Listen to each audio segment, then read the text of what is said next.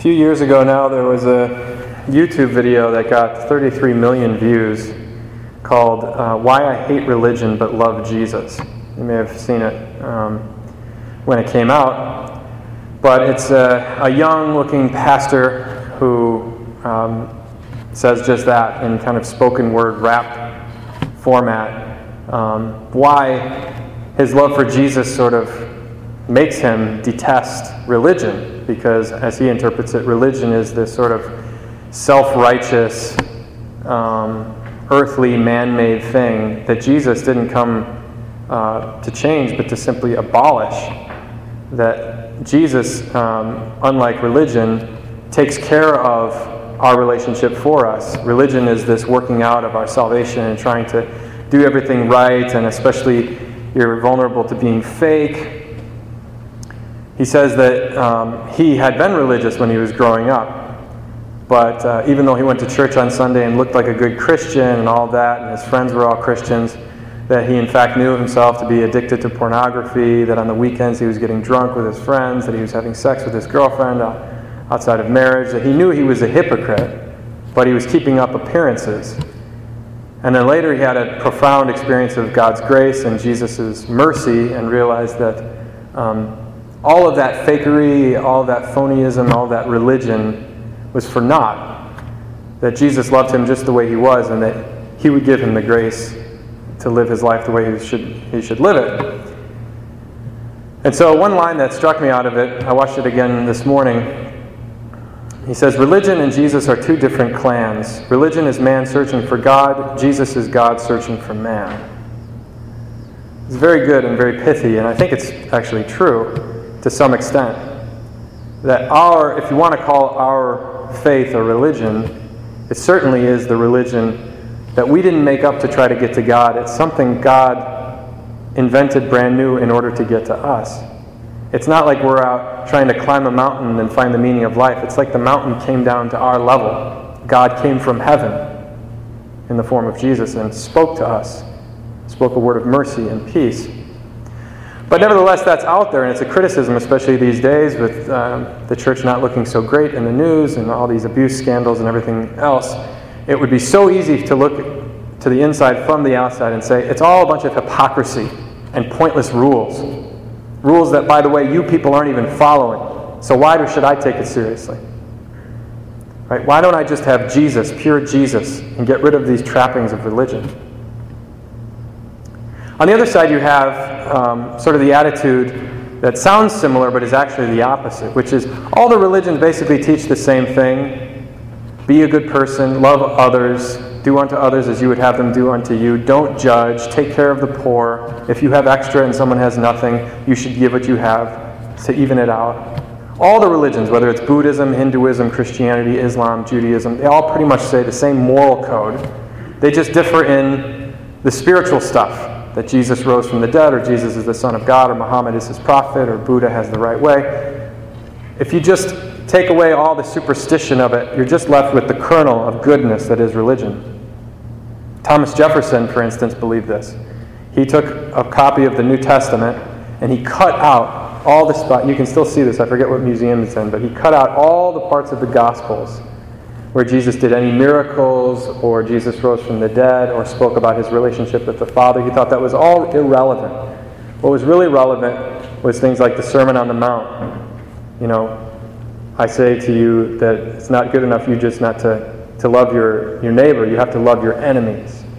Turn the other cheek. These moral codes, these extreme moral demands in charity, he said that was good, but the rest of the stuff, just get rid of it. What's the point of it? But see, both of those sides, they say different things, but kind of both of them are reasons to ditch religion, right? Certainly there would be reasons why you wouldn't have to be here on a Sunday night. You could be doing whatever you want. I'm loving Jesus, or I'm being a good person. Why be here? Well, the answer is that you cannot just have... Well, in other words, rules will not save us. The guy is right with the 33 million hits on YouTube. Religion, if it's just rules, it can't save you. I'm sorry. You can try as you might and follow every single rule, every single commandment in the Bible, every single precept of the church. That will not save you. Only Jesus can save you. But on the other hand, you can't just have Jesus and no rules, no roadmap. You can't just say, well, I'm saved, so I'm saved. Saying it doesn't make it happen. You need to somehow change your life to receive the gift of salvation, to somehow get God in you, to get His salvation appropriated for yourself in your own life. In other words, I need Jesus to be saved, but in order to get Jesus, somehow I have to change. If I want to get to California, for instance, on a road trip, I need a car. I need a way to get there. Right? That's Jesus. But I also need a map. Right? He needs to point me in the right direction. I need to cooperate with that grace in order to get where I'm going. And a lot of this has to do with what religion really means, because I've been throwing that word around, and certainly it gets thrown around. But what is religion, actually? It comes from two words in Greek, religio. Ligio is the same root as ligament. It's a connective tissue. It's a connection. Religio is what reconnects us to what we lost in the beginning, which is our connection to God. We all experience the loss of the connection to God. And it creates, by the way, all these other losses of connection, all these other broken relationships with my neighbor, my family, my friends, myself. We all experience this alienation. We need to be reconnected somehow to God. Well, what is Jesus but that connection? The mediator between God and human beings. He's not the abolishment of religion, He's the fulfillment of it. He said it Himself, that I did not come to abolish the law, but to fulfill it. These gospel readings today and this reading from St. James today can easily be used to support those two perspectives that I just put out there. I'm sure in your classes and in your families and in your communities and society, you're hearing those influences all the time. Why religion shouldn't matter. Right? You even say, well, Jesus says it Himself. You guys make up all these human rules. What's the point of it all? Just love. Right? Love your neighbor. That's all there is to it. But try to love your neighbor. Try to love your enemies. Try to turn the other cheek without the grace of God, without Jesus there to help you. It's impossible. Jesus is our reconnection. So how do I get Jesus? How do I cooperate with His grace? We need to repent. It's Jesus' first word to His people. Repent, the kingdom of heaven is at hand.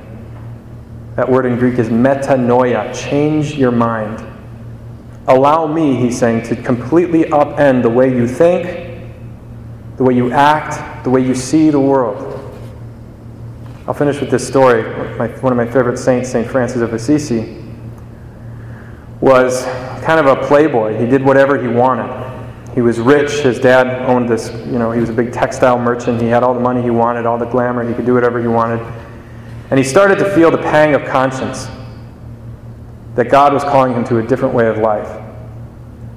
And he was trying to live that way. He was trying to be a better Catholic, a better Christian. But there was one thing that was always really hard for him: to love the lepers. People back then had leprosy in Italy, in Assisi, and they would have to live outside, just as in Bible times, live outside the town because it was this horrible contagious disease. It would disfigure you and your limbs would rot and people smelled. So they would live by themselves out in the woods. And sometimes he would pass them as he was moving from town to town on his horse. He'd see them and he was so revolted by the sight of them that he would purposely ride the other way to try to avoid even looking at them. Does it remind you of any people today? There's certainly people in the world that we avert our eyes. We don't even want to look. I don't even want to think about the fact that that person has to live that way or they're by themselves. And we just would rather not think about it. That was St. Francis. And he knew it was wrong. He knew those people were creatures, were beloved sons and daughters of God, but he didn't know what to do about it. Until one day, he felt so strongly that he saw a leper on his path, and he got off his horse, got down, knelt down, and kissed his sores. He kissed the very things that revolted him, and he gave him some money and he rode away. He tried to come back and find the man later, but he was gone, and he couldn't find him. Nobody knew who he was, and he realized that who he had done that for was the Lord Himself, was Jesus. And he said in his testament about his own autobiography, he said, "For when I was in sin, it seemed to me very bitter to see lepers, and the Lord Himself led me amongst them, and I showed mercy to them. And when I left them, that which had seemed to me bitter was changed for me into sweetness of body and soul. And afterwards I remained a little, and then I left the world. He means, of course, that he gave away everything. He took on vows of poverty, chastity, and obedience, and he lived completely, utterly for the Lord. But it was that last little thing that was holding him back from saying yes to Jesus. This little point of conversion. It might have been seen as a rule, right? The Good Samaritan, you have to get off your horse, you have to love the poor, even the poorest of the poor.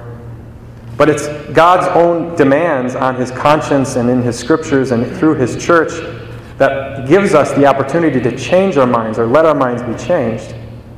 And there may be some rule or some precept of the church or some commandment in the scriptures that we find difficult. And we may be tempted to say, well, I'm basically a good person, or I don't need this religion thing. You might hear this from your friends or people in your classes. But the way to get him, and the way to peace, and the way to reconnection is through Jesus, and the way to Jesus is through repentance.